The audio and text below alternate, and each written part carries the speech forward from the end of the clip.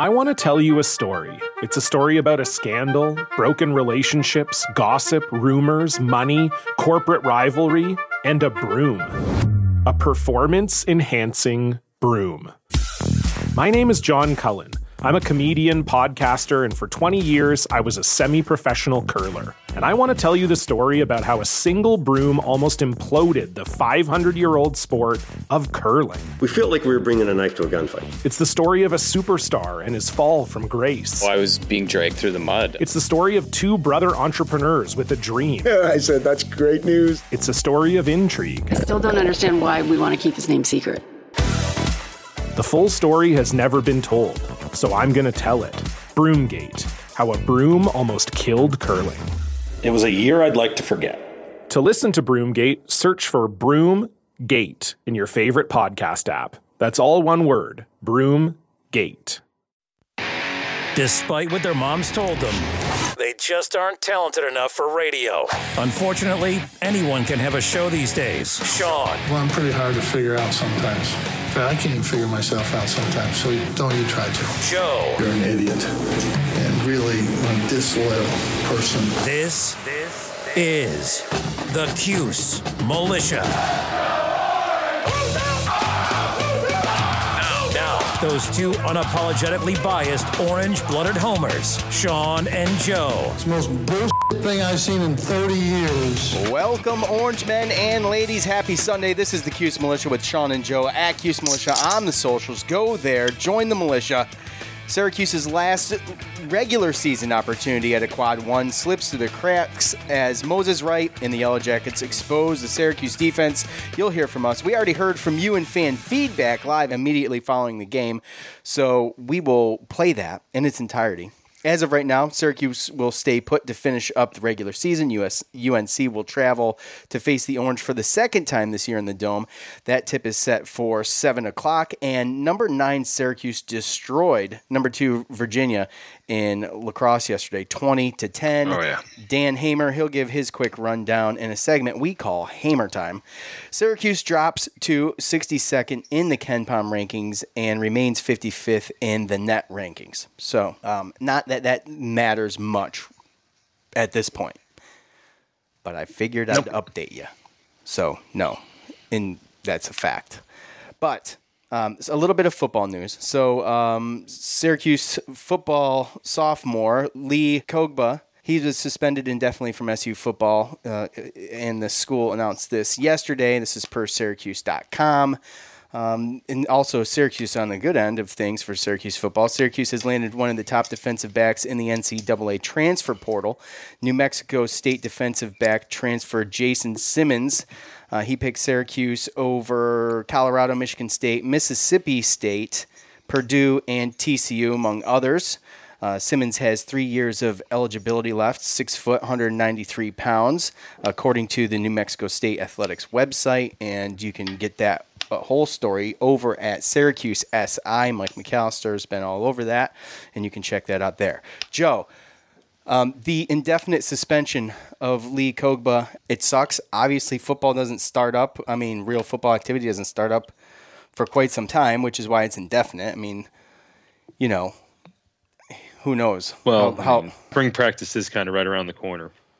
And they still do have, winter workouts and stuff like that. I know they have the winter workouts and all that, and they got the spring stuff that's going to come up. But when does spring practice start? May? I usually thought it was in April, but it could be. Okay. Either way, but what do you think about the transfer, Jason Simmons? 3 years of eligibility left, a top defensive back that's in the portal right now. And with Andre Cisco, among others, leaving, obviously, left some holes back there. So can immediately start, and we're assuming, right? He never assume. To be, right? Well, in order for him to see the field, he'll have to be granted an immediate eligibility waiver by the NCAA per Syracuse.com. But good player, and I always like when an athlete has, maybe some siblings or some family members that have shown that they have the pedigree, and his dad was drafted and played in the league. Obviously, he has that going for him. But he's also proven we did reach out to him, and I think we were one of the only Power 5, if not the only Power 5 scholarship offered to him back when he was coming out of high school. He was from Texas, decided to go somewhere a little bit closer to home. But, as a true freshman at New Mexico State, he played in 11 games, made 8 starts, and had 62 tackles. So I like that as a true freshman. They opted out. New Mexico State opted out last year, so he didn't even get to play in a game. So I can only really imagine that the NCAA, if the NCAA doesn't, give this to him, then there's a real problem. I mean, I know that there's conspiracy theories out there about, certain bias when it comes to allowing immediate eligibility waivers and stuff like that. But I mean, this kid he didn't even get to play all last year. So, and with everything with the COVID, and I just feel like there's no reason why he shouldn't be able to play immediately. You're going to make him sit out for a second straight year. Yeah, it'd be 2 years in a row. So that's dumb. But anyways, that's kind of why I was I'm almost assuming, and I know we should never assume, but you kind of look at it and you think, what reason would there be not to allow him to play next year or this upcoming year? Right. So technically, right? This year, yeah. So anyway, that is that. So, with that said, let's take a listen to what Coach had to say after the 84-77 loss against Georgia Tech. I thought Jesse gave us some good minutes in there. He rebounded it. He still doesn't he still bobbles a lot of balls, but he's gotten to play. This was, really the first time this year Marek just struggled right out of the gate. He just had 4 turnovers. He just got off to a bad start and got in foul trouble and just couldn't get anything going. But Jesse did a good job in the middle. I mean, he's obviously there's balls he's got to get to, and defensively there was some issues out there. Again, I thought Joe was really one of his best halves of the year. He was really doing a good job getting the ball to people, running things. He got the ball back to Quincy for an easy 3. I thought he did a really good job. And, Jesse did a very solid job coming in the middle. We tried John Bull, and he was not effective. I thought Jesse was. But, this was, like I said, Marek has been great for us. He just had a bad night. That's simple as that. When we press, they're going to get some easy baskets. They're a good team. They're a smart team. They got good ball handlers. We forced a couple turns, but they're going to get layups. They're going to get dunks at the other end. That's why we don't press. It's a desperation measure. We're not a good pressing team. But when you have to, you have to. That's the bottom line. But they're going to get some points. But, yeah, our interior defense wasn't as good. Our three-point defense was better than it's been in the last 2 games. But our interior defense was not good.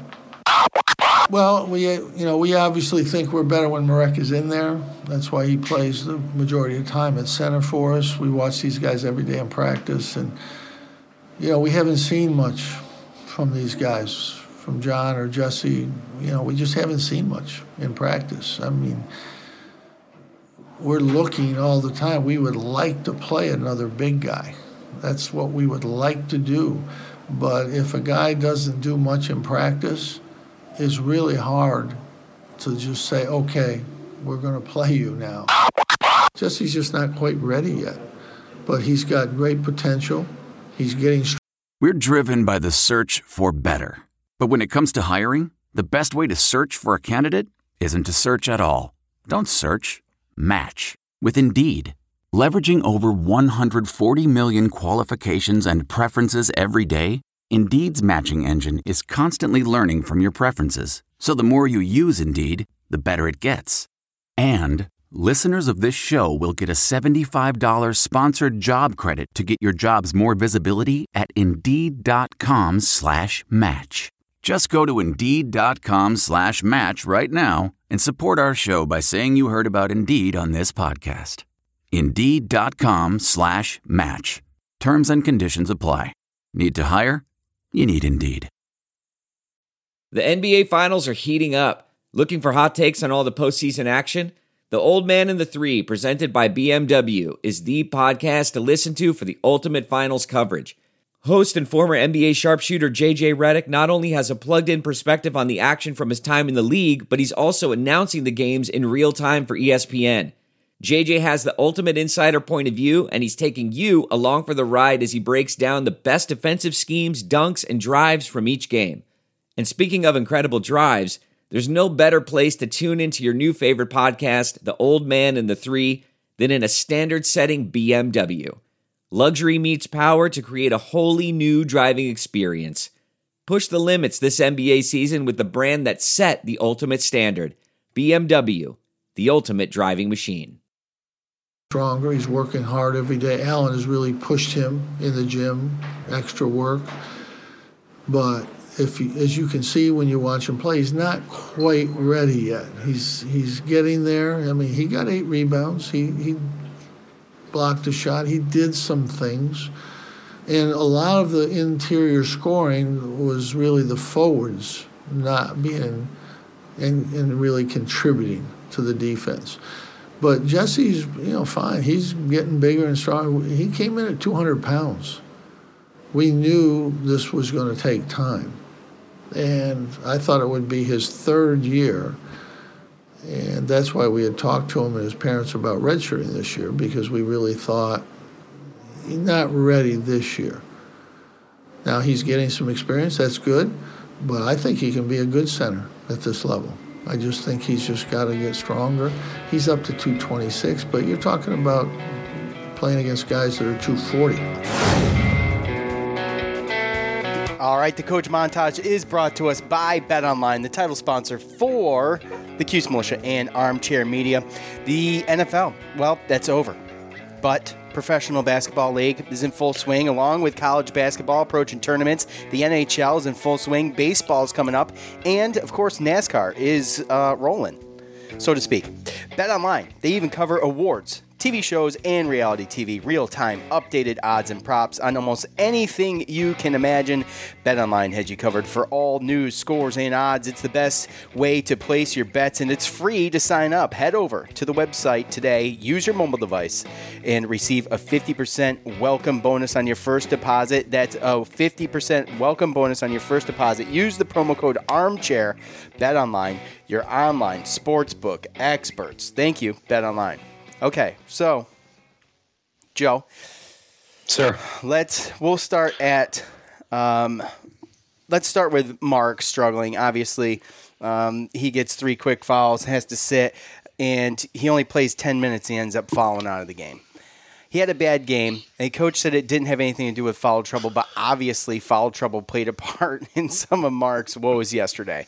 And you could sit here and we can talk about, the first one, especially that coach got teed up on. Was that even, was that a foul on Mark? Was it block or charge, right? The age-old question. So, right.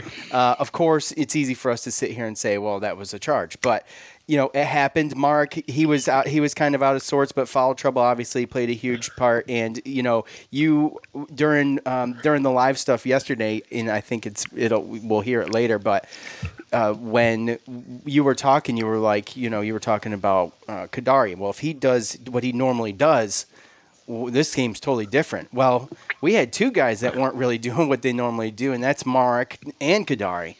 And those are the 2 guys that do the things that don't make the stat sheet all the time. Those are the top 2. And when you look at it and you think, you get one of those guys hitting strides, that game it could have been a win. But you get both of them, and now we're talking. But Mark only playing 10 minutes, and the dude averages 35. Right. And it's a situation where I think he definitely would have been able to come in and play better now at center. And that's really where it's tough, because if he doesn't get in foul trouble, does Jesse Edwards come in? Because Dolezaj, he was struggling in the middle against Moses Wright, and the forwards are coming up to double team, which were allowing, the backdoor cuts and people to be open down low. So it was kind of a gift and a curse, because I think that Jesse Edwards had a huge role in us coming back and taking the lead. And I thought that he was playing defense really well down there. So if it would have been a situation where Dolezaj could have put in some of those minutes on the forward side, and relieve a Buddy or a Griffin or a Quincy when they were struggling, then that definitely could have helped. But yeah, him and Kadari both played below their floor. I think that they, like you said, they have some things that they're going to get, even if it's just 6, 7, 8 points, something like that a piece, with a couple fouls or a couple rebounds here, a couple steals there, a couple assists there. Like if they just have their average floor game, then we probably win this game. Yeah, I think it goes without saying. We win this game if both of those guys are hitting like they normally do.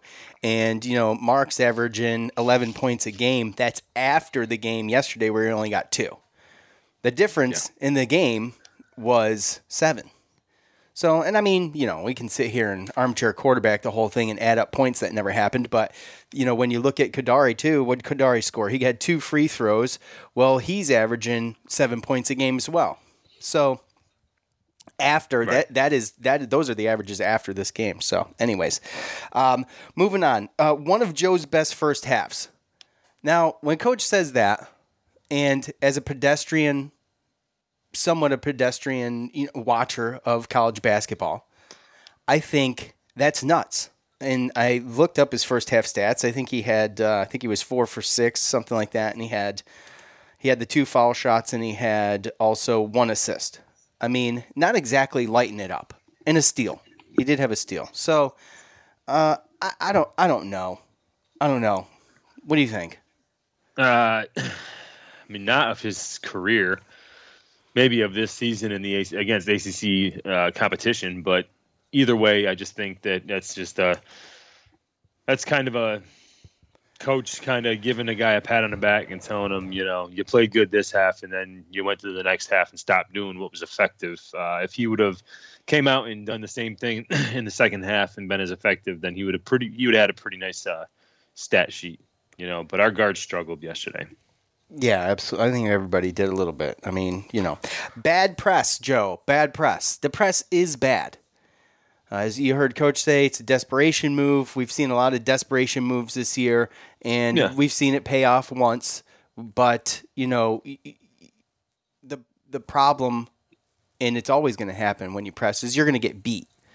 And the other problem is it wears the guys down, and you could just watch it leave them yesterday. I know Coach doesn't believe that happens, but that happens. So, it just didn't come together. It came together against Notre Dame, and you think, when you find something, you find something, but it flustered Notre Dame really good, and it just didn't work against some of those ball handlers yesterday, especially, Jose Alvarado. I think he went out with 3 minutes left, but that was pretty much, it was handled at that point. So, just another game where that didn't work. Jesse, you heard him talk about Jesse and how Jesse and John, how they haven't showed in practice, and we've talked about this throughout the year, that he's not going to play guys that don't do things in practice that prove they should be in the game. And it's that simple. But does what Jesse did yesterday in the actual game prove anything to Coach other than, he had a good run there for, and by the way, 24 minutes, solid. And he had a 128 offensive rating, which is, that's really good. That's higher than Buddy, Quincy, Joe, and Mark. 4 out of the 5 starters. Yeah. This kind of happened earlier in the season. Remember with Woody Newton? Yeah, when one game. He had a good game, and Boeheim was like, that surprised me because he hasn't been playing good in practice, right? But he was in a situation where he had to put him in there, or he just did just to see. But and he played a good game, and then what it did was it gave him the confidence to give him and earn him more minutes the next game, and hopefully this can kind of carry over to practice. And with North Carolina in the shadows and their size, I'm pretty sure that Jesse Edwards has earned himself a little bit more playing time. But again, if you continue to not really show in practice and then you don't show up in the games, then he's just going to put himself right back on the bench. John Ball. So when Coach was talking during the press conference about John Ball and you put him in at center, he's basically like, it doesn't work. We recruited John Ball as a forward, And we keep having to put him in at center because of the circumstances that we've had this year with Sidibe, and it just doesn't work. It just doesn't work there. And so they're going to develop him as a forward going into next year. And, as far as Jesse goes, he's gained 26 pounds since he's been on campus. That was the first thing you and I think, talked about Jesse when we watched him when he was a recruit, was the frame on the kid. Like, there's so much room on him to fill out. I think he's broad shoulders, he's tall, and when you put another 20 pounds on this kid, we're talking, we're okay. We're ready to go, right? He's you can see the skills. It's just the little things, right? We used to talk about Chuk. Yeah, we always used to talk about Chukwu's hands, right? Yeah. So he's just got to get stronger with his hands and put on weight. That's really what he can. And you saw it yesterday when he was taking the bumps by Moses Wright and not moving and just playing real physical. Last year he wouldn't have been able to do that. So obviously you see a little bit of that 25 pounds there, but when you're that big and kind of tall and you're put on the weight and you're still trying to figure things out, like, you have to, your body, it takes some time to adjust to putting on the weight and then being able to move the same way.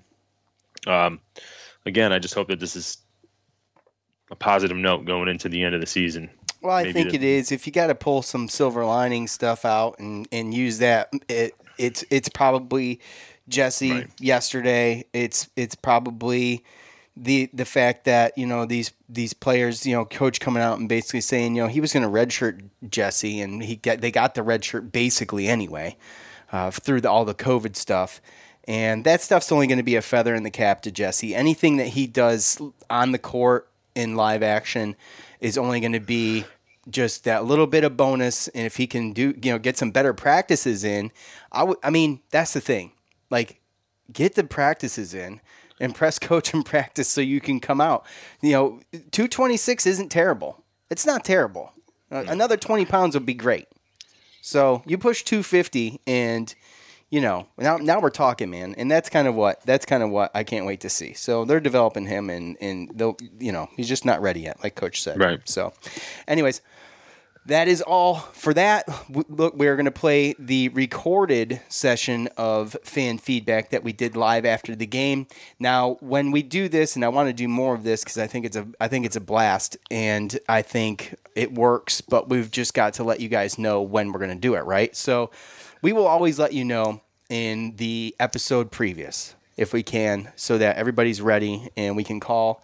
I didn't get to all the calls. There was people calling while I was talking to other people. If you ever are in a situation where, it's just ringing, it's because I've probably got someone on. So keep trying. But anyways, here is that.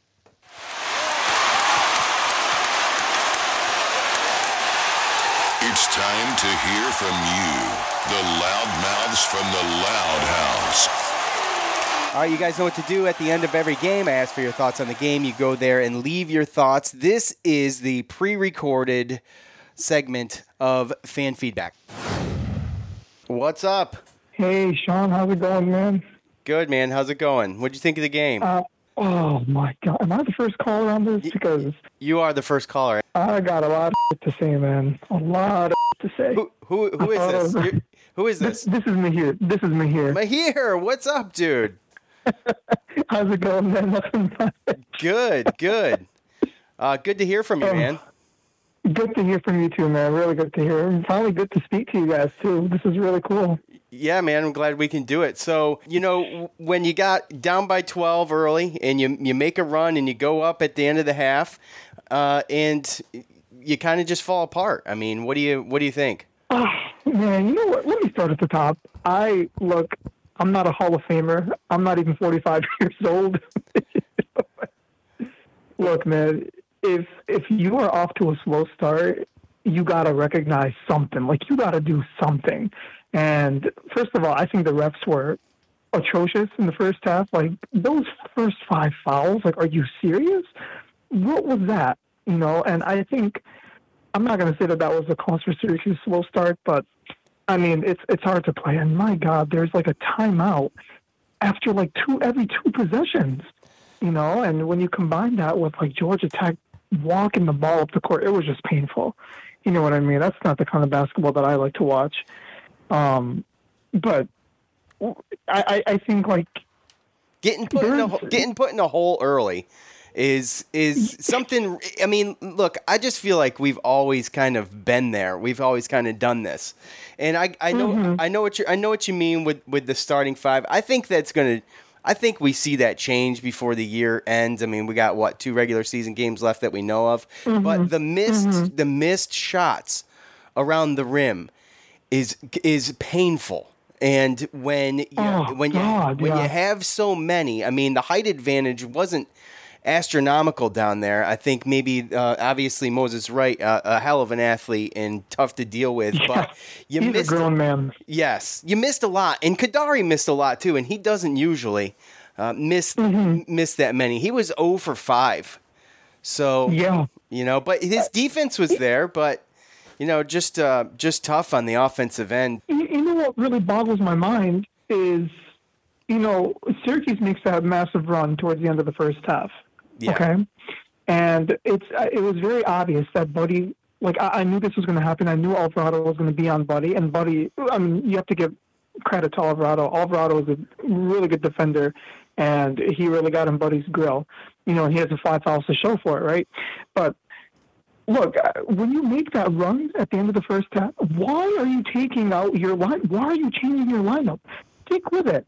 I know there's only a few seconds left, but it's just like, I don't understand it. And some of the substitutions that Jim made today, was Griffin a little bad on defense? Yeah, he seemed to be a step slow. But the guy put up 20 points for you in the first half, and you're going to harp on him for making a few mistakes on defense? But you got to recognize who's having a good game and who's not. And although, Griffin, he had his flaws, he certainly did. Start lineup in and start that lineup in the second half. That being said, I did like what Girard did. I think he was more aggressive. I think could he have done more? Yeah, everyone could have done more. But I think that's as much as you can ask out of Joe. But there's just I'm just so sick and tired of the second half when it was 53-51. That was the danger zone, and I said, "Oh man, all GT needs to do is feed it inside to Moses." Or hit a 3 or a 3-point play, something of the sort, and this game is over. Syracuse won't make another run, and they look deflated. Well, did you see how lazy they got on the press? So lazy. Towards around the 5 to 3 minute mark left in the second half when they were just standing around and it was just, I mean, are they tired? Yeah, they're probably tired. But if you're going to do it, if you're going to have that many guys back there, you've got to get back on the other side of the court. I mean, there was a long bomb pass a couple times. You got guys standing around with their backs towards the inbound pass and just waiting for a whistle to blow for play to start. I don't know what the hell they were doing, but let me tell you something, Sean, man. Look, I'm going to be real honest with you right now. I'm 5'8". I'm not tall, okay? Well, you and I are both vertically challenged. I'm about 5'8" too. So.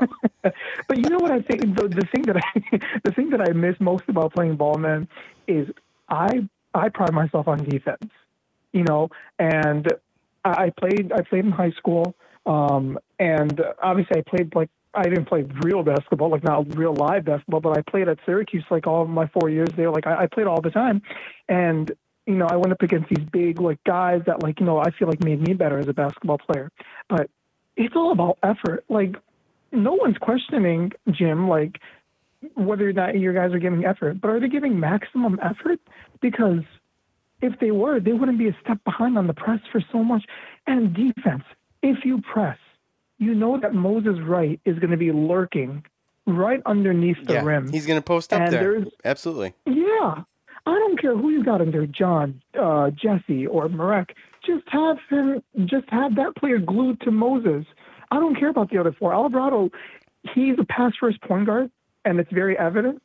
And just like Kadary, he's a pass-first point guard, and there's something about those New York City guards. I'm a city native myself, and I can tell you, playing against some of these guys, they're pass-first point guards. And they're always going to look to get their other teammates involved, which is what Kadary and Alvarado do.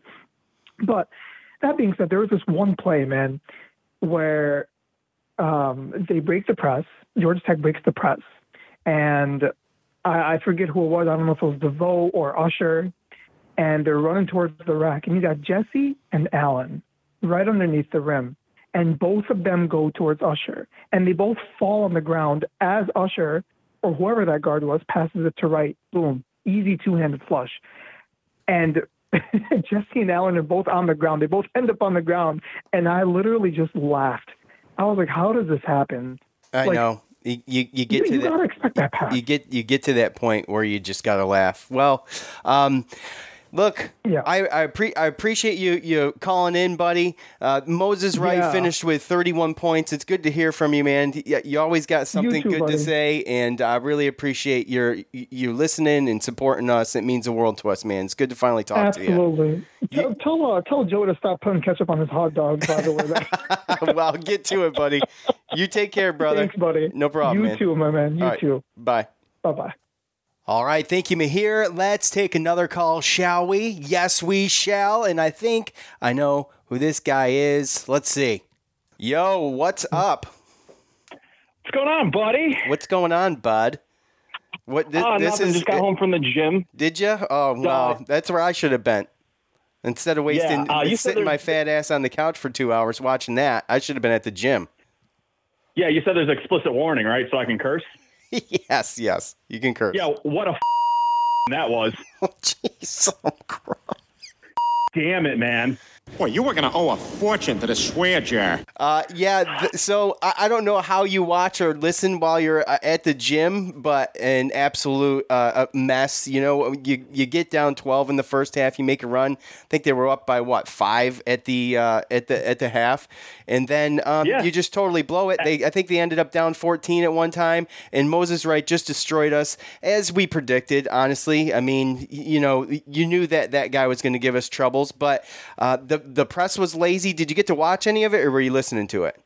Oh yeah, I was watching. Today it was just biceps and a lot of cardio, so I'm on the elliptical watching on my phone the whole time. And I made a habit of just watching at least the first half at the gym because how frustrating this season has been, and I get so angry and worked up, and I can't be at the Dome to let that energy out. And I'm like, all right, I'll just get a workout in. And thank God, man, because it in one good way it powers me to get through and get in good shape, but the other it's so damn frustrating. Like Joe says all the time, effort is free. Where is the damn effort? Why are we getting into such a hole in the first half where we just can't dig ourselves out, or just we end up gassed by the end of the game? Like it's just so frustrating. It's frustrating, and I think I can't tell you what was more frustrating.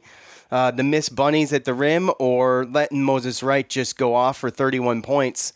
I mean, you had Moses Wright with 31. You got Usher with 19, DeVoe with 18, and you got Alvarado just facilitating basically the whole time with 6 assists.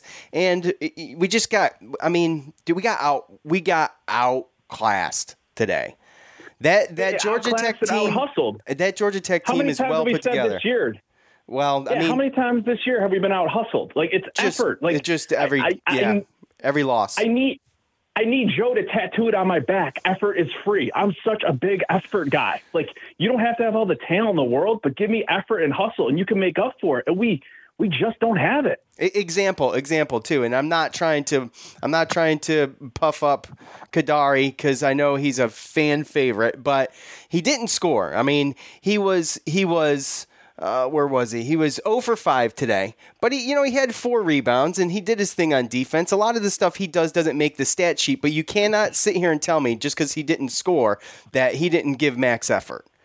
So, 100%. There's so much more than just scoring sometimes. It's like you said, all the little things that don't show up on the stat sheet. Him and Dolezaj are great at that. Yeah, but we don't need everybody to score. We have other guys. Dolezaj, he got 3 fouls in the first 2 minutes of the game. I mean, it's absolutely ridiculous. And the one that he got had to walk to the bench with really wasn't. I mean, come on. But the problem is you can't really blame the refs on that because the real problem with that is him kind of putting himself in the position to have to take that foul.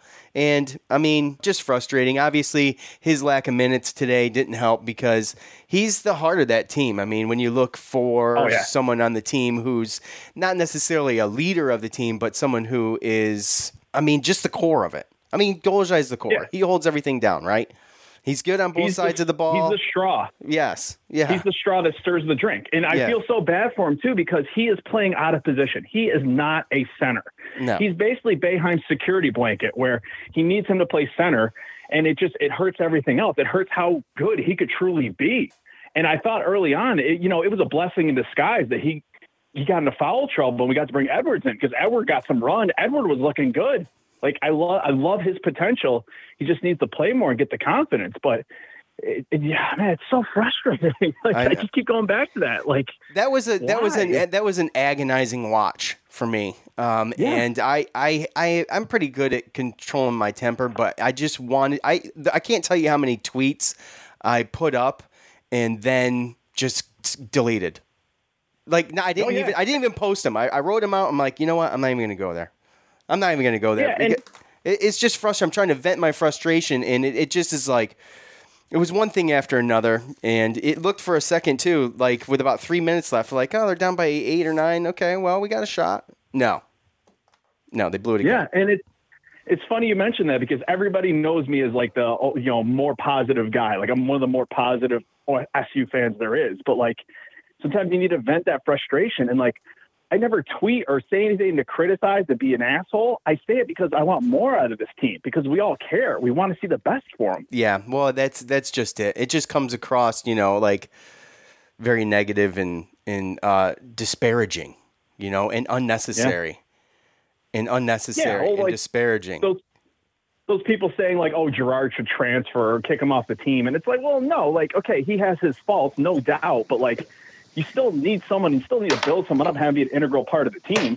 Like, no doubt, Richmond is amazing and better and should get more run and more minutes. But like, you can't just kick a guy off the team and just like throw him out like trash. Like, oh, I'm done with him. Right. Exactly. Joe's decided to join us. Joe, say hi to Tony. Before we let you, quick, Joe, because you just got on. I've quoted you like 3 times. The effort is free, and I might have mentioned that I'm thinking about just getting that tattooed across my back. Are you going to put the original Joe G below it though? You got to do that, dude. I might let Joe tattoo it. He can just autograph it on my back. Come up for an SU game this fall. You could throw that sucker on, stencil it on. I'll have somebody tattoo it. Promise you don't want that.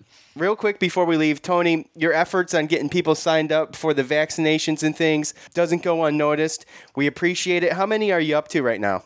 Total appointments I've made is like 180, 190. People I've signed up is like 145. And what I mean by that is I keep rescheduling people to get them in sooner. Okay. That's awesome. I hope my Twitter fingers have finally paid off for something beneficial. Yeah, it's not just for being a complete asshole all the time. That's amazing.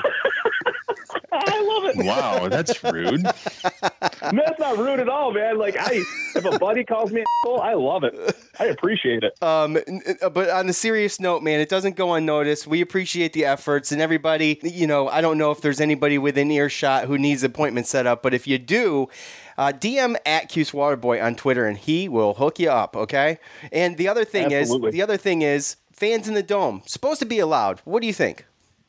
Oh, yeah, our county executive came out and said they had the green light. Like, let's go. It should have happened a while ago. I mean, our numbers are great. People should be in there, but for whatever reason, FU dragged their feet. And, it's Saturday with a home game in 48 hours, and I've heard crickets about it, so it's probably not going to happen. The biggest thing, too, is Tiana's final home game tomorrow. Yeah. If anybody deserved people in that dome, it's her. Yeah. Like, she needed the proper send-off, and And honestly, if it doesn't happen, it's a travesty, and I think it's spineless. That's just me.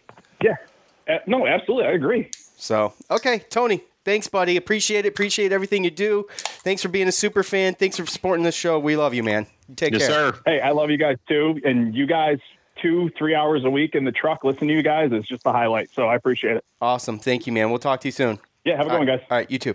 All right, so I'm winging these as we are doing this live. So I'm not reading them first. At Baptized by Fire 7, we suck. I'm tired of sucking, and I'm tired of relying on a hero every game in order to win. No one on this team is special. Richmond has a chance to be, but other than that, the collective pieces we have put together like a puzzle is not good. We can win some games, but so, when you look at the team matchup today, and like I said, I didn't think it was going to be a great matchup for Syracuse coming into this game. Just Georgia Tech's just so much. They're a well-oiled machine right now. And to the point that Syracuse could or should or would be, I think Sidibe has him being out plays a huge role in that. But obviously Georgia Tech hitting their stride right at the right time, just kind of a full team and a team effort today. I mean, they did a great job. 26 assists on 33 buckets. So. Yeah.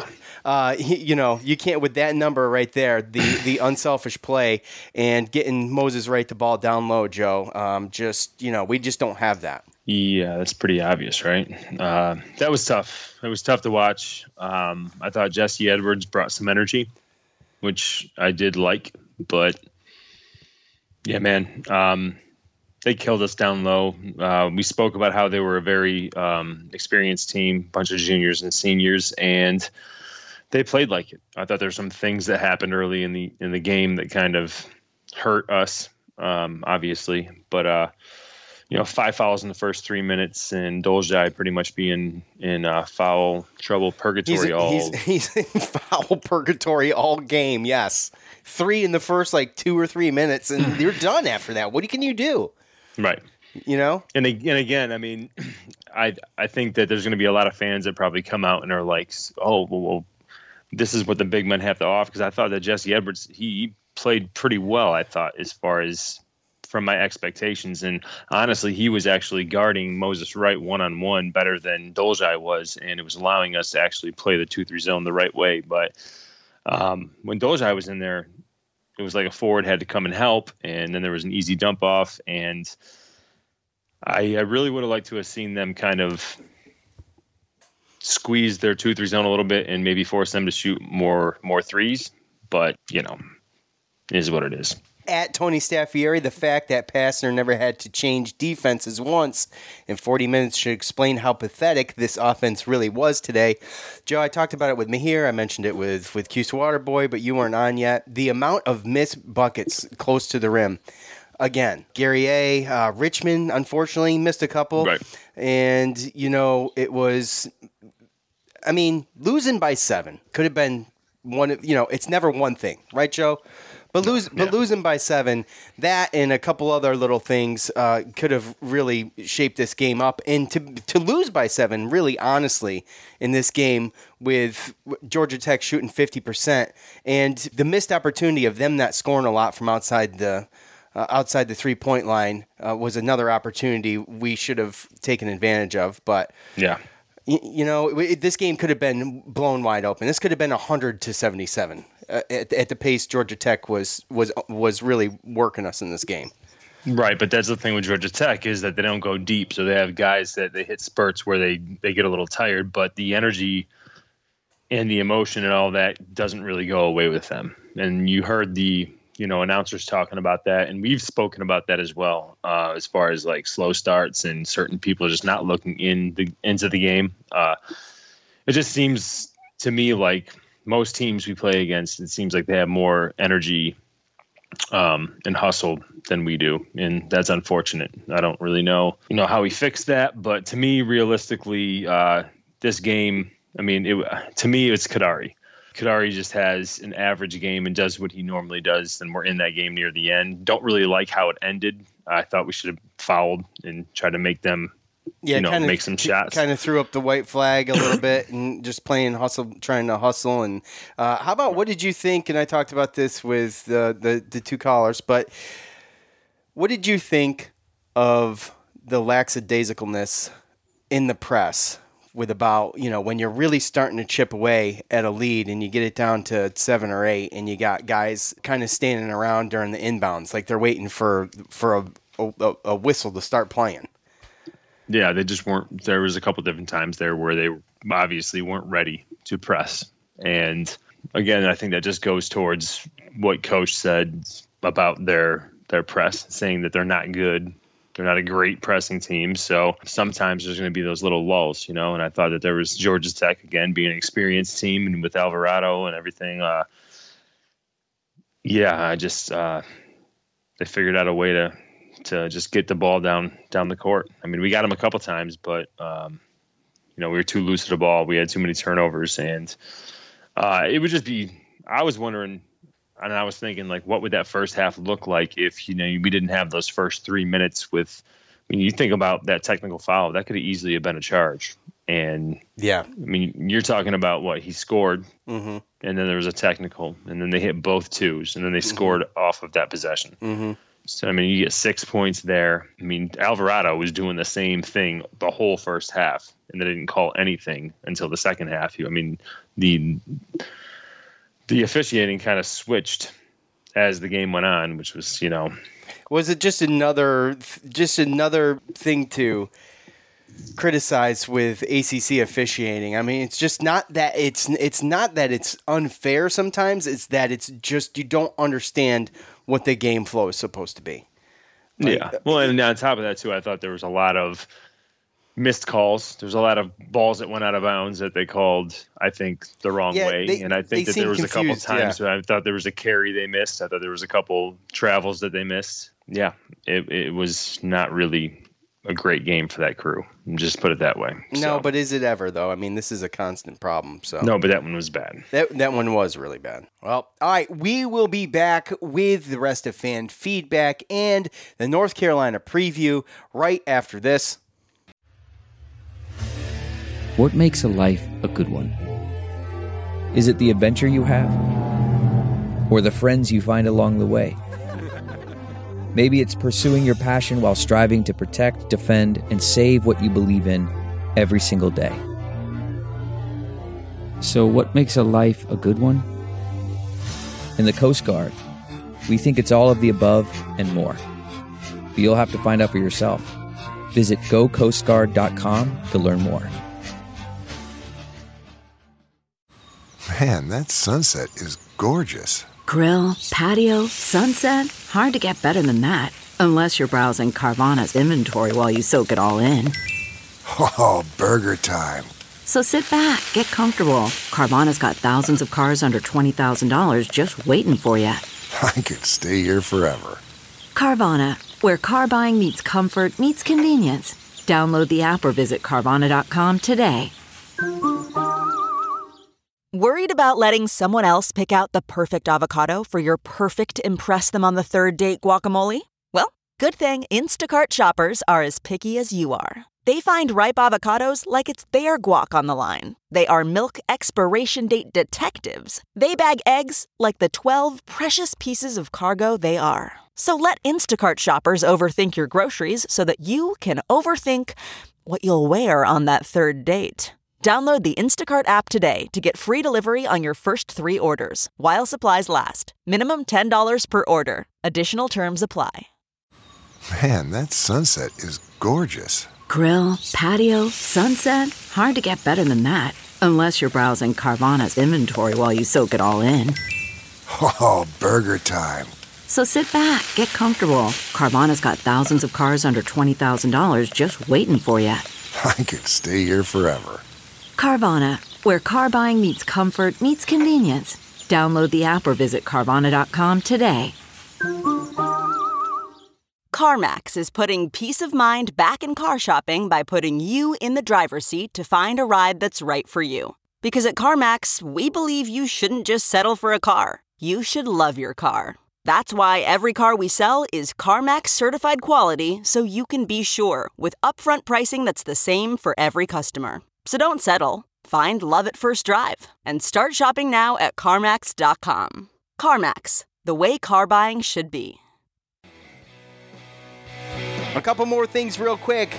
Let's hear from our good friends over at BetOnline one more time. You know they've got all the sports over there. That's easy. Did you know, though, that they even cover award shows, TV shows, and reality TV?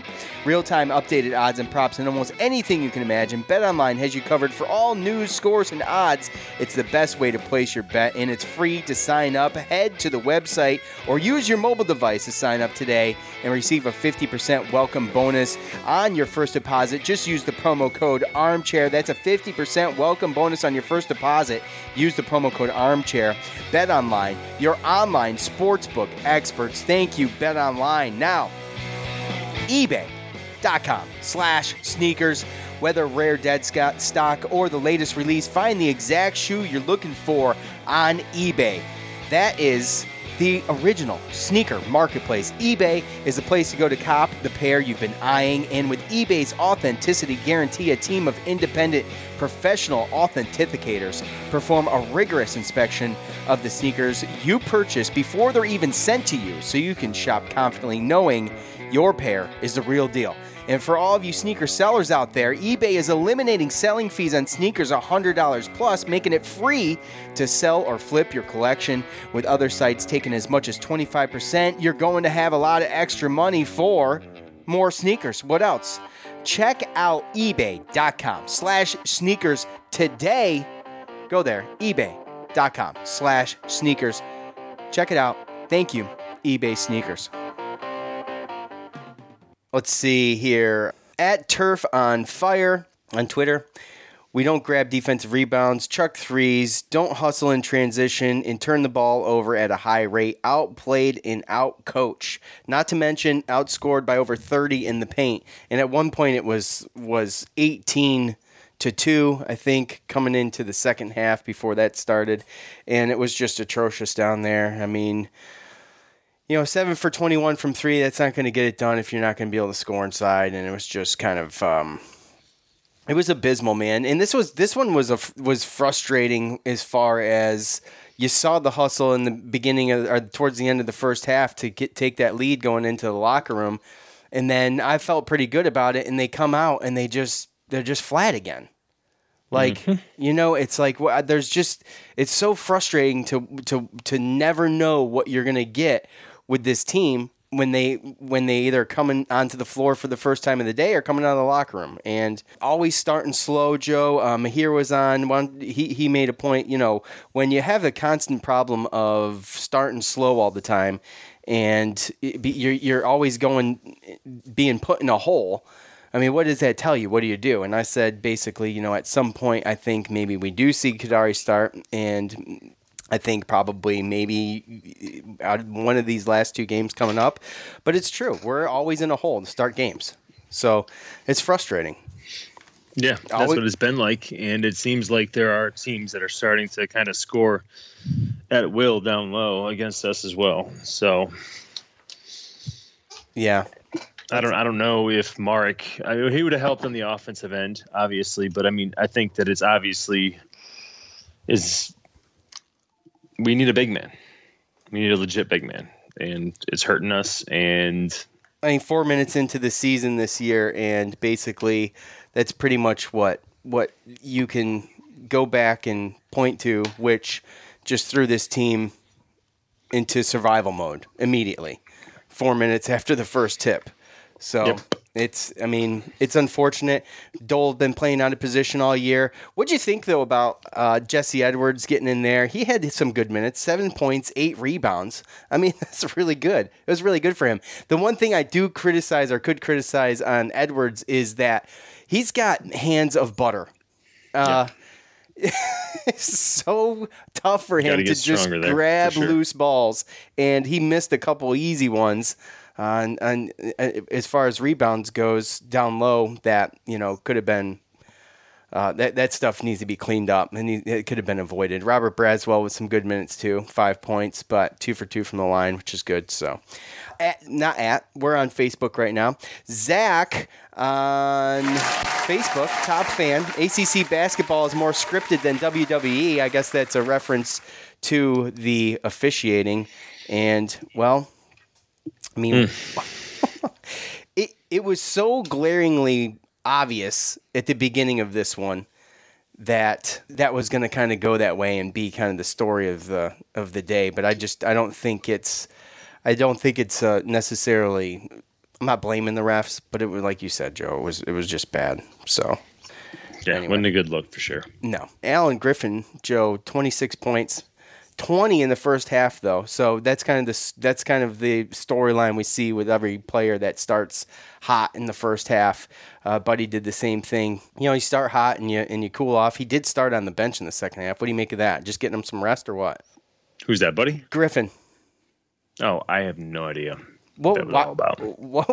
What's that all about? I don't know. My dad brought that up too, and he was just like, I don't really understand that. Like, and then he was pulled. He was pulled for some bad defense, and then he stayed pulled. And we're out there like fish out of water, flopping all over the place.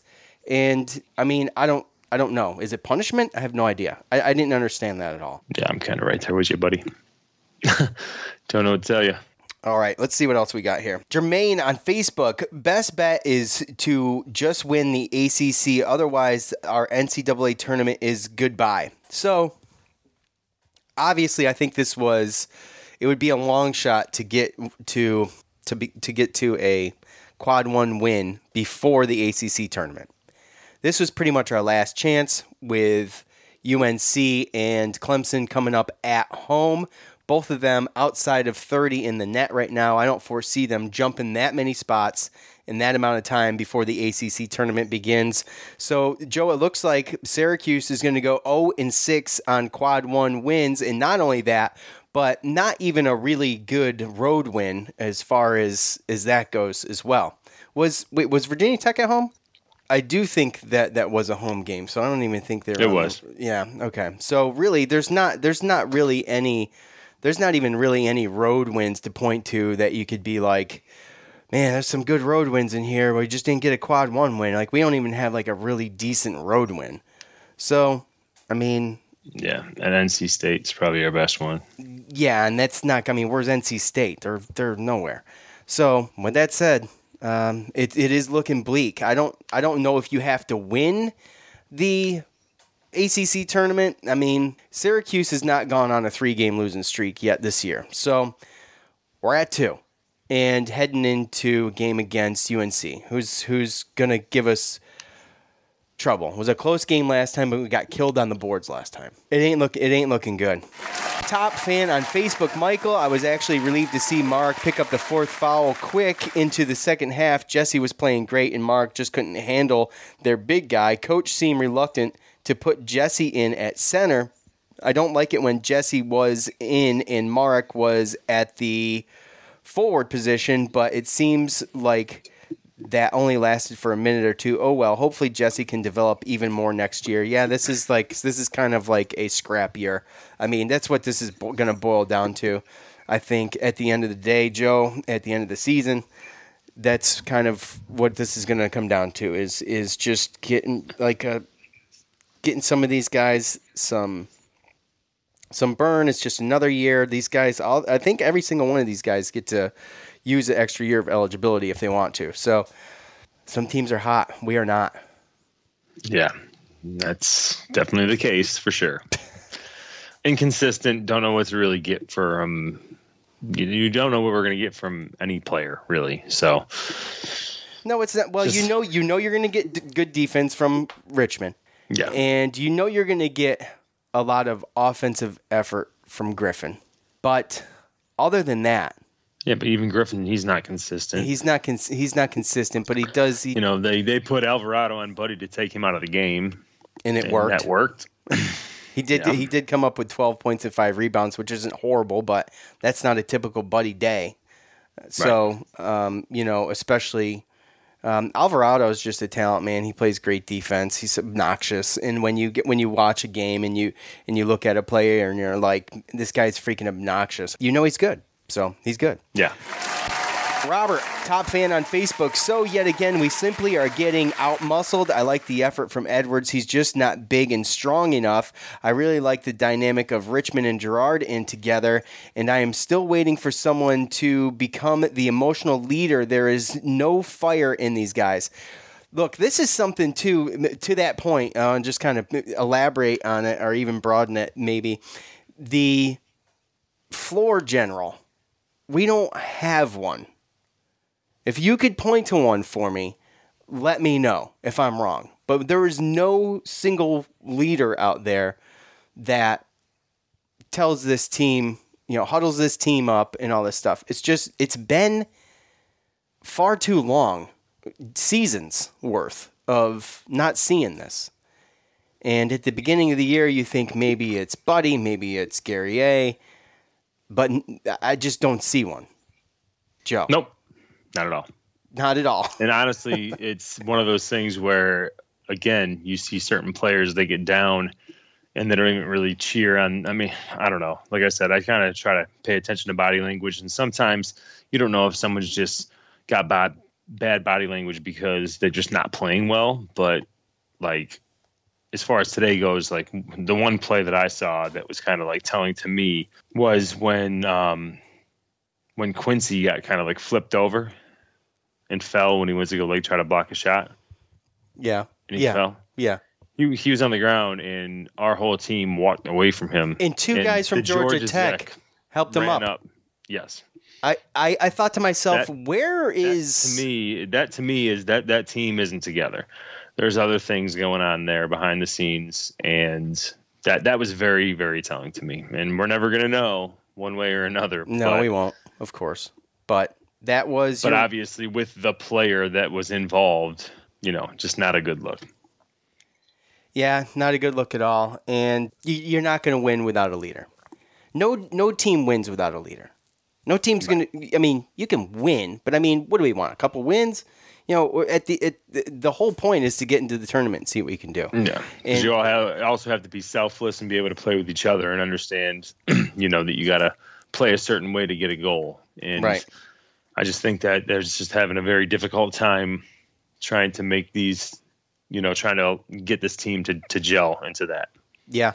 I'm upset, man. I'm upset too. It's depressing. I really think when you look at it, a 7-point game, as much as it looked a little bit closer than what maybe it felt, I still felt like there was just at any point we could have went off. Yeah. Oh, and kind of closed the gap. Yeah. I mean, there was 3 minutes left. I thought we had a shot. I think we were down by 8 or 9 or something like that. But if Kadari does what he normally does, and Marek doesn't get in foul trouble, then I honestly think we get that game. Yeah, well, if ifs and buts were candy and nuts, we'd all have a Merry Christmas. So that's not what happened. So we'll have to wait till Monday. Yeah. We need the game Monday. Syracuse has not lost 3 in a row. In fact, we're going to tell you what we think about UNC. But first, thanks to everybody who participated in fan feedback. The live thing's a little new, so we'll get the hang of it. But I want to thank all of you, and especially a special shout out to our buddies Mahir and Cuse Waterboy. We appreciate the call-ins as always. Hope to do it again soon. They are who we thought they were. That's the title for this one. Syracuse came back and had a dominant performance against the number 2 Virginia team that came off of wins against Loyola and Army. So huge win for the Orange. Leading the Orange on offense were Brennan Curry. He had 7 points. And Stephen Rafus also had 6 points. And then freshman Owen Hiltz had 5 points. And to be honest, this team, way different team from last week. As I said to people, this was the game I had circled. This was game number 2. This is the game that I wanted to see what this team would come out with. They came out with a lot more flair. They looked in sync. The defense turned it on after the first quarter. Down 5-4 going into the second. Syracuse outscored Virginia 16-5 to finish the game. Think about that. Big time win for this program. Back to championship weekend aspirations. More discussion on this on Twitter at SULaxPod and also on the podcast at SULaxPod. Thank you, Dan. If you want to hear all things SU lacrosse, go check out the SU Lax Pod with Dan Hamer. He's also going to have Tucker Dordovich on, so go check that out, of course, after you listen to us. All right, North Carolina is 15-8, 9-5 in the ACC. The all-time series with UNC sits at 14-5 in favor of the Tar Heels. After going on a 10-game losing streak, Syracuse did beat UNC last year in the first round of the ACC tournament, 81-53 before all of that was canceled. But the last time they played, 81-75 loss for Syracuse. Guerrier with 23 points and 11 boards. A close game earlier this season, but the boards were the difference. Syracuse was negative 17 when everything was said and done. Baycott and Brooks, they killed us earlier in the year in that game. 31 points and 22 of North Carolina's 48 rebounds. Both of them sit at the top, still averaging the most points for the Tar Heels, both in double digits, 10 and 11 respectively. They've won 4 out of their last 6. starting with a win over Duke on February 6th. Last night, they did defeat 11th ranked Florida State 78-70. They did have a Marquette loss in there, but it is what it is. Still 4 out of the last 6. And just for the record, I feel like Florida State is probably the best team in the ACC for what that's worth. North Carolina is currently 34th in KenPom rankings and 42nd in the net rankings, making this a quad 2 game at home. Joe, another team hitting their stride right when it matters. North Carolina is coming off of a huge win against Florida State. As of right now, I have not heard of any plans for fans at the Dome.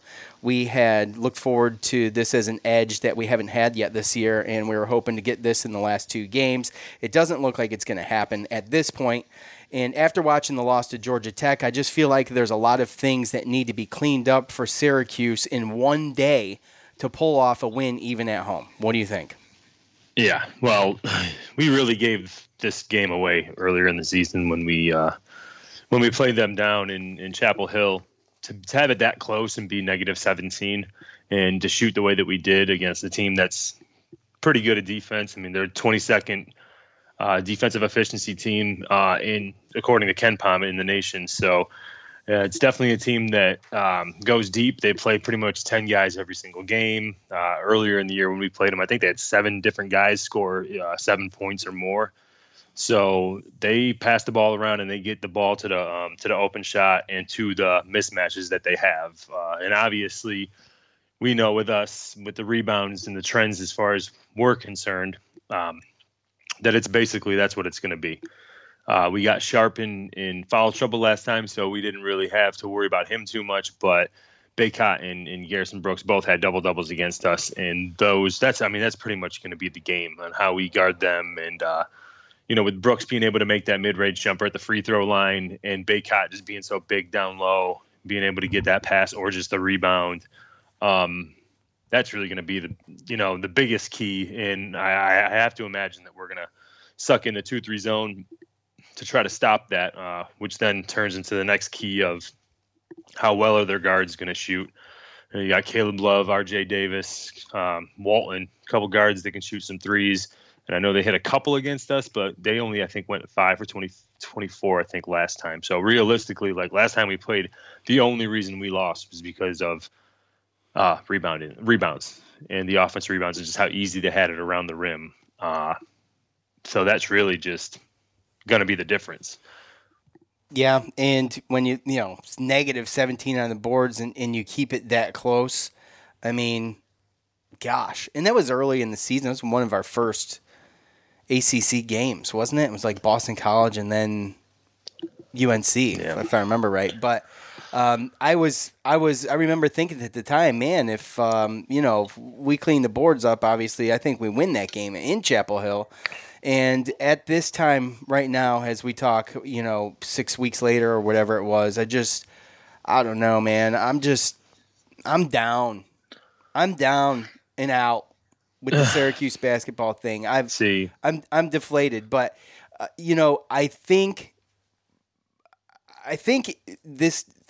don't think this is a terrible matchup. I really don't. They've just got to be more efficient. What bothers me, what makes me think like a pessimist, is what I saw against Georgia Tech and how bad it was. But like we said, Kadari and Dolezaj don't usually have games like that. Right. So, with that said, anything's possible, and I always think anything's possible. But it's tough. It's tough. When you have big men that can, like Georgia Tech, for instance, right? For the most part, they had a couple guys that could neutralize our big men on as far as how well they played offense. Guerrier obviously struggled in the first half. Dolezaj was in foul trouble the whole game, so we really didn't get to see that. But they had guards that could guard our guards. And I don't see the North Carolina guards as Alvarado and DeVoe. So I would agree. So what you're saying is the 14 times we turned the ball over, leading to 28 points for Georgia Tech, is something that's most likely not going to happen twice in a row. Well, North Carolina can make it. Like I said, North Carolina can make it ugly. When you look to the Florida State game, they just won. Again, they Baycott and Garrison Brooks, their big men really didn't even play that well. The scoring was spread out. Kessler came off the bench and had a good game. But, the turnovers like 21-17. North Carolina, where they won, was I think they hit 27 of 30 free throws. And then out-rebounded Florida State by 8 points. So those are those type of games that North Carolina is going to play, the grinded-out type games. And obviously they might not be able to do that against the 2-3 zone and get to the line that much. Well, it depends on how these games are going to be called too, because since we never know anymore, right? That's tough. Plus, not to mention Syracuse, after becoming an 80% free throw shooting team, have been off the mark a little bit the past couple games. So, Well, in a positive, when I look at the matchup on ESPN usually has a matchup predictor, and they have 55% Syracuse, 44% UNC. I guess the difference there could be home field advantage. Maybe. But it's this year's tough, Sean, when you really look at it, because you look at the past couple of years, we've been right there on the bubble. I think this year, again, I don't know how they're going to really look at it. Usually we get, 13 non-conference games? Yeah. So realistically, we've been close to 500 around for the most part. They talk about just get around 500 in ACC play, right? Yeah. So I mean we're 7-7 with 2 games left, so we're going to play 2 less ACC games than normal. So that's different opportunities, obviously. Thank you, Louisville. And we'll see, right? We'll see. Yeah, we might get one, right? But on top of that, we only were allowed 7 non-conference. If we get 6 other non-conference games, I mean, what would we be talking about right now if we went 5-1 with 6 other non-conference games, and our record right now is 18-9 with 7-7 in the conference? Well, now we're talking. Well, we just got to get one of the last 2, and then go into the ACC tournament with 19 wins at 500, like we've been for the past 3 years. True, but still the season as a whole, you're still 0-6 on quad 1 wins. You're still, without knowing who we would play and where it would be, we're also not really taking home any trophies from the road. So, I mean, I understand it's been one of those. It's been difficult. It's been a struggle, and there's some teams that stayed healthy, and obviously, I think have risen to the top. I mean, Florida State has done a tremendous job. Have they even had a pause? Did they have a pause? Florida State? Yeah. Did they? Okay. Certain teams have. There's been random number, and that's, again, right now. I mean, you have Florida State, teams like Florida State, Virginia Tech, they've only played 13 games.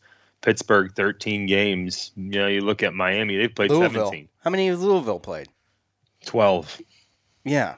I mean, and what are they, like 36th or 37th in the net? I mean, I don't know after that loss. No, I mean, at this point, not playing games looks like it helps as far as those ratings are concerned. And if you not playing games is because they beat Duke last night. What am I saying? Louisville. Oh, right. No, I get that, but I'm just saying you don't know where they would be if they had these games that they were supposed to be playing. Just I know. Because I know that's what's so difficult about it, but at the end of the day, you got to do you. You got to this year more than any other. You've probably had control of your own destiny more than any other year. I mean, which is you don't think a situation like a Louisville or certain teams where they've had multiple issues with this to where I mean, you're talking about bringing 64, 68 teams to a so-called state bubble. I mean, are you really going to want to invite a team that's that irresponsible, a team that's caught that much? You want them, are you going to trust that they're going to be able to play by the rules? Because they haven't for the rest of this whole season. But, so, I mean, I guess but we don't know point. their situation though. Like, have they or haven't they? I have no idea. No one ever knows what is the deal. Did they go home and then come back? I mean, I have no idea. I don't care what the deal is. If the game got canceled because your player got COVID, I mean, Louisville had at least one person positive and had to deal with the whole contact tracing for, I think, a whole month. Yeah, it was like 5 games between in a couple row. different players, right? Yeah. So Obviously that's not being handled, and now you're taking away games from other teams. And then just because you come out and beat a Duke and you 13-5 because you only played 18 games. I mean, at the end of the day, I actually don't knock the ACC or the NCAA for the way they've handled it. I think that knowing what they know now, they might do it differently. I think knowing what they know now, I think it should have been a little bit more loose on the restrictions. And you can say, oh, that's irresponsible to say. But I think it's been proven to this point that some of the protocol, and I don't disagree with it because we didn't know coming into this what it was going to be like, but I think some of the protocol was a little ridiculous. There wasn't much consistency, and some of the things that we've seen and dealt with this year, like you said, weren't fair to other teams. Like, there should have been more things in place to be able to either make up these games, and we've talked about that, but it should have been maybe spaced out more at some point, and they just didn't plan it well. If I can criticize the NCAA at all or the ACC, and maybe they take a little bit of blame each, but it just wasn't handled well. When you know there was games going to be canceled or postponed. Well, and I think that there's also certain situations where teams kind of got a little bit of favoritism. I mean, look at a Boston College team. They've only played 11 conference games. They've only played 17 games overall. They were forced to play, I think, with only 4 scholarship players available, 1 game. Yeah. But you can't tell me that there hasn't been certain teams that because a certain somebody on their team couldn't play, they canceled the damn game.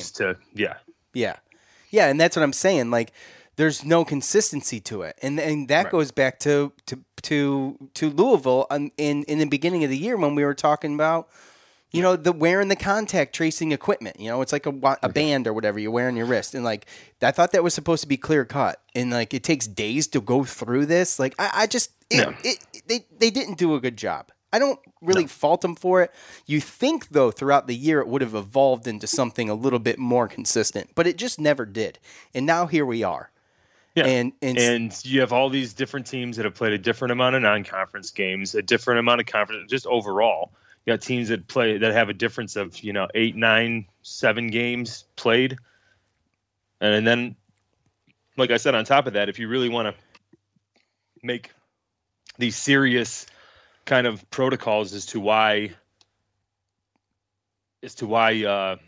you can't play games and you have to do all this contact tracing and we need to do this right, then I'm sorry, but if a game gets postponed because of a team got a positive or there's something going on, then that should be looked at as a negative light. I just don't think that this year out of any year, you can't look at records. You can't look at, we're never going to get to 20 wins. You can't look at, all absolutely. These net rankings and KenPom, it's only going as far as pretty much the amount of games you've played based upon an average. Yeah, because Louisville, they stayed right there around in the mid-30s, and they didn't even play a game. Right, and it was all their fault. Yeah, every single one of those was their fault. Yeah, got canceled. True. So I'm sorry, but that should be a hit. And, it doesn't matter what Joe Lunardi says or any of the net rankings or any of this stuff. It should definitely be a hit in the net. KenPom, like we've talked about, he does something totally different, right? So, and none of his stuff is put into real-life practice. Let's be honest. But the net rankings, like that should have been mirrored in that to some extent, somehow. Right? So it's got to work backwards too, right? I mean, when you look at Duke's overall record, that's going to be tough. And I mean, obviously you see them, they're 11-9, 9-7 in the conference. So they only played 4 non-conference games. We only played 7, but it's, they canceled some non-conference games. So is that going to go against Duke? No, because they don't have gimme wins, right? So it's just right. So obviously these averages of certain things are going to be, worse for teams that have got 16, 17, 15 conference games versus a team that's only got 11 or 12 and the rest of their wins are off of non-conference. So like I said, I mean, it's to me, all these experts that are saying this is not a normal year. So I don't think that it's going to be looked at as one. And I think that the NCAA and the committee are going to look at those a little bit differently. And, like I said, as far as previous seasons go, I know that Syracuse wants to be, this, that, like, we're in the same position right now. I'm looking at, as far as I'm concerned, that we have been in the past 2-3 years. 500, and we just need a couple wins to try to figure it out. And in my opinion is, we still need something. I mean, if I'm just trying to be honest. But we can't look at it as a normal year. Like, we need to get the 2021 I'm not even looking at numbers. I'm looking at the wins that you have, and it is what it is. And I understand. And let me correct me if I'm wrong, Joe. But Syracuse never was Syracuse's fault for any of the games that they had postponed, and they did play without Buddy for 2 games. Isn't that right? So we played. We played without one of our best players for a couple games, and we never had to cancel on another team or postpone on another team because it was our fault. It was always another team having to postpone on us because they don't have their house in order, and like to your point. It seems legit to me and you, but is the committee going to look at it? And it's politics in there too. You talk about this every year when, regardless of COVID, we talk about this every year. And so I don't. And that's where you can argue that out of any year, this is a year where a committee can pull some fast ones and kind of explain. They could make any excuse because it's not even going to be even. Right. So realistically, they could really just look at it like, we got a chance to basically put in the best teams or the most exciting teams because they could make any type of excuse for any reason. I mean, they usually do anyway, but they usually do anyway. Correct. As long as we get close to the bubble and there's a reasonable situation where you can maybe, kind of explain why we made it, then you never know. Because obviously, like you said, it comes down to the money and the ratings and politics, and that. Anybody that looks at our team knows that we have a talented, dangerous team. We just haven't put it all together. I think that there's a proven leader. Yeah, and this would not be a team that anyone would want to see in the tournament. I mean, I don't think so, but we haven't really shocked anybody other than Virginia Tech. But here's the thing. To your point, I'm not trying to just disagree with you because it's fun. But I was texting with James, and I just said, I think that there's a lot of talent on this team. They just don't play as a unit. And it's just been what's missing other than Sidibe dealing with the cards that we're dealt right now. That's the thing that's missing, in my opinion, is that they're just not a cohesive unit. And I think that's what they're missing. And the talent's there. I mean, you look at Buddy, even Joe. I mean, come on, Joe's talented. Like I don't even want to hear it. Like he's talented. Buddy's obviously talented. We've seen him go off. Alan Griffin's talented as hell, and Kadari Richmond and Marek and as you would call him. I mean, we saw it yesterday, right? As you would call him, Wake Forest. I mean, or Georgia Tech. Have I said that on air ever? Though? No. Yeah, ever? Yes, but not have today. I? Oh, okay. Not today. Well, good. Just looking at Alvarado, like you watched that Georgia Tech team, you knew exactly who that leader was on their team. Absolutely. Who kept the fire going no matter. He fouls out. He fouls out. He huddles his men. He's like, "Look, I'm out of the game, guys. This is what we need to do. There's X amount of minutes left. This is what we need to do." Then he's on Mark falls out of the game. He just gets up and walks to the bench. No one huddles up. It's just like, you know what I'm saying? It's like obviously that's the disconnect in the team. Obviously. Right. And Alvarado, dude, he's a pesky mosquito, but he's he's awesome. I would take him in a second. Yeah, he's a player. Yeah, hell yeah. That's that effort. He's always been that since his true freshman year. I remember him for the last 4 years. One of those players that you're just sick of. You want to see leave. Yeah, it just never seems like he's ever going to be able to graduate. But that's the guy that you want on your team every single time, too. Hell yes. So, I mean, you saw what he meant to that team yesterday, and he barely didn't scored.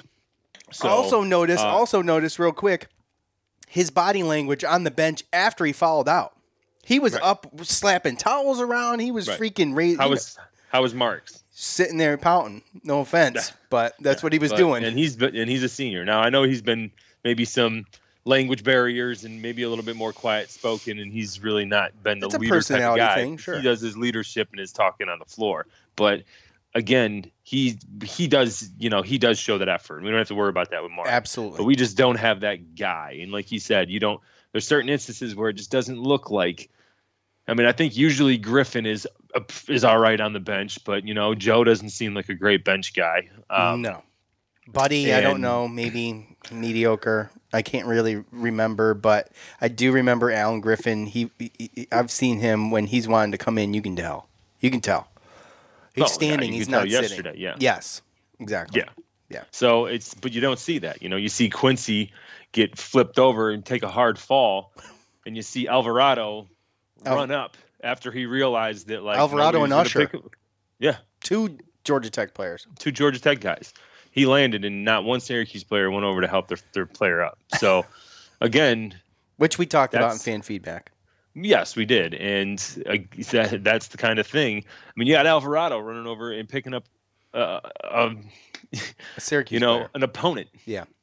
Versus one of our guys. So that's the disconnect. That's the stuff that you want to see taken care of. You want to see a team go out there and have each other's backs and play for each other and not care about scoring. And even if they don't score, still know that you're going to be down there playing defense and putting in that effort and trying for one another. And that just doesn't happen. And it's blatantly obvious. And to Mahir's point in fan feedback, if you remember, he talked about, those New York City guys, the pass first point guards, the unselfish play, the doing all the little things, not worrying about how many points they're racking up.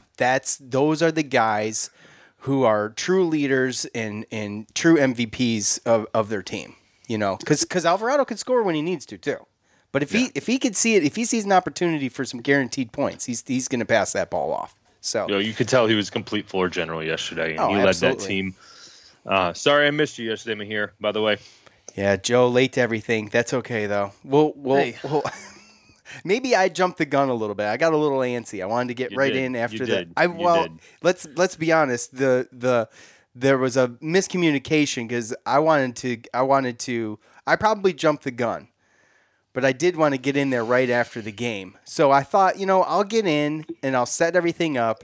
Joe will be on. It was probably going to take a little bit to get calls, and boom, they started coming in. So, anyways, we only did 2 because when you guys call, I want you guys to talk. I want to give you the floor.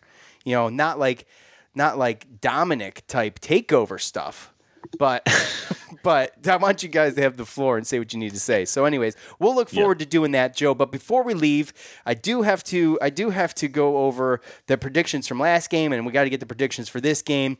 And so we're running way over. I hope we're not boring you guys. So we went down a rabbit hole just now, but it happens. So you had 70-65 Syracuse. I had 78-70 Georgia Tech. Obviously, I didn't get the score right, but the spread I put at 8 points was actually 7 points. Not bad. I'd take that again. So that's 3 in a row for me. And we're gonna do UNC right now, and I'll go first because I just want to say that the last 2 games I've picked against Syracuse, and I don't do that as just a pessimist. It's just what I feel. And what I feel this time is Syracuse, I've made this point before, but they haven't lost 3 in a row yet. And I don't see it happening again. I do think there's a chance we lose this game, but I think obviously there's always a chance, but in my gut, I'm feeling that we're going to pull this out. I think it's going to be a close one. And we're going to need to hit shots, obviously, and we're going to need to rebound the damn ball. And if we can do that, and maybe even try to get some of these guys in foul trouble and hit the foul shots, we can pull this thing off. I'm going to say 78-74 Syracuse. Okay. Took my score, man. Did I? No. Oh, okay. I was going to say you can keep it. We can both go. Same score. Yeah. As bad as we've been doing on the road this year, we have only lost 1 game at home. and that was January 6th against Pittsburgh by 3. And yeah, so, there was things in that game that would. Oh yeah, that was ugly. It was ugly. 100%. Yeah, we should have never lost that game. That was a kind of a one-off. Yeah, so Literally. I do. Honestly, this one's.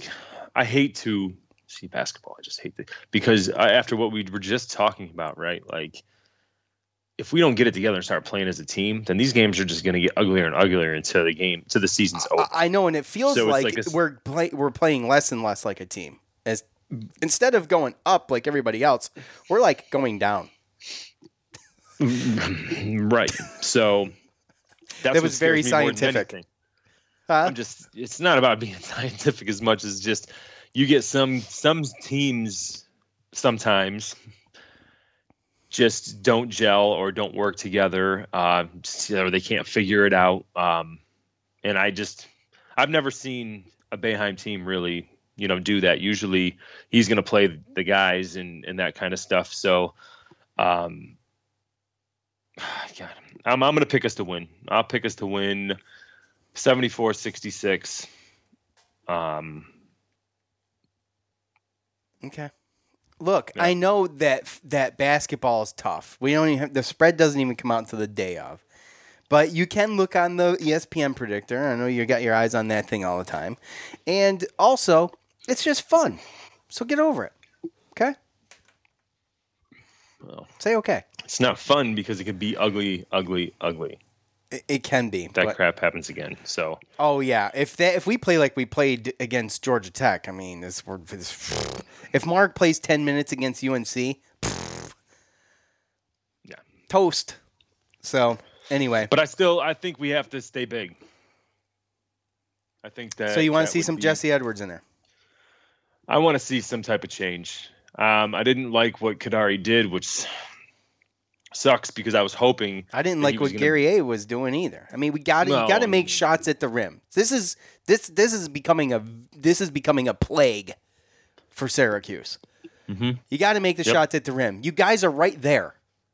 I mean, I think at this point we've tried. So he says, okay, we got to put Mark in there because it gives that's our best chance to win, or we have to do this, or we have to start Joe because Kadary has, these issues and everything. I think that he likes to use Mark for his quickness. He's a little quicker. But at some point this year, but you see where we are. Like, obviously, a Georgia Tech team, I do think that, barring some early calls and some bad calls, I think, personally, my opinion, against Mark, took him out of the game. That's everybody's opinion. I mean, anybody can look at that game and be like, dude, 10 minutes, 5 and fouls. Then Kadary, I mean, again, yesterday was a winnable game, and I was hoping that Kadary was going to be able to come in there. I talked about in the preview about I thought that they were going to have Alvarado on Kadary, and they didn't. They actually put a forward on him, but I still thought that he got to the floor. I mean, he made that DeVoe fall that one time and went and then just missed the layup. I mean, he was getting there. He just wasn't finishing, and we needed him to do that. So I hope that they can work with him, get his confidence. I think what we need to do really realistically is we just need to throw out this is what we need to do to get a chance, or gives us the best chance. Like, they got to try something that they haven't tried yet. Like, don't just say we can't start a big man because Sidibe's not there. Like, Jesse Edwards played a decent game. Put him in there and start. Start him. Start Guerrier. Start Dolezaj. It's kind of what do you have to lose? Have Joe and Griffin come off the bench because you got enough offense. You feed it down to those guys. You don't need Edwards to be an offensive guy. You don't need Kadary to be an offensive guy. If you got Buddy and you can feed it down to Guerrier. No, and you got Edwards grabbed. He grabbed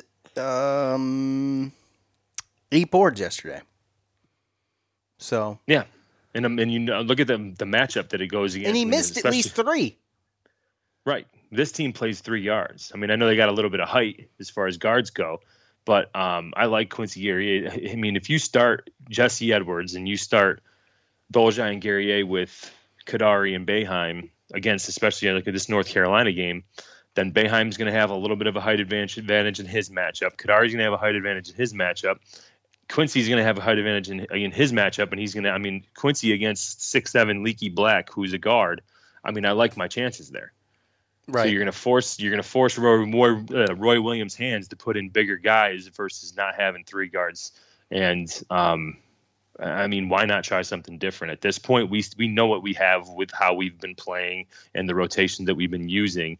So at this point, we know he's not going to change the defense. We know he's only going to press when we need to. So why not just throw a different lineup out there that throws people for a loop? Go big.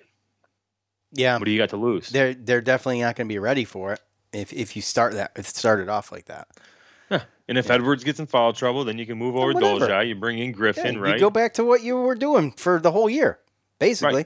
Right. Yeah. So, all right. Look, I thought that this was going to be a shorter episode for me and Joe on the day of because we had pre-recorded the live fan feedback stuff, but here we are. Regardless of what we do ahead of time, I guess Joe and I are going to sit here and talk for an hour, regardless. So, anyways, it is what it is. I guess it's muscle memory. It's what we're used to. All right, I want to thank everybody who stuck with us and hung out with us for this entire show. I want to thank eBay Sneakers. I want to thank Bet Online. For Joe, I'm Sean. We're out. Peace.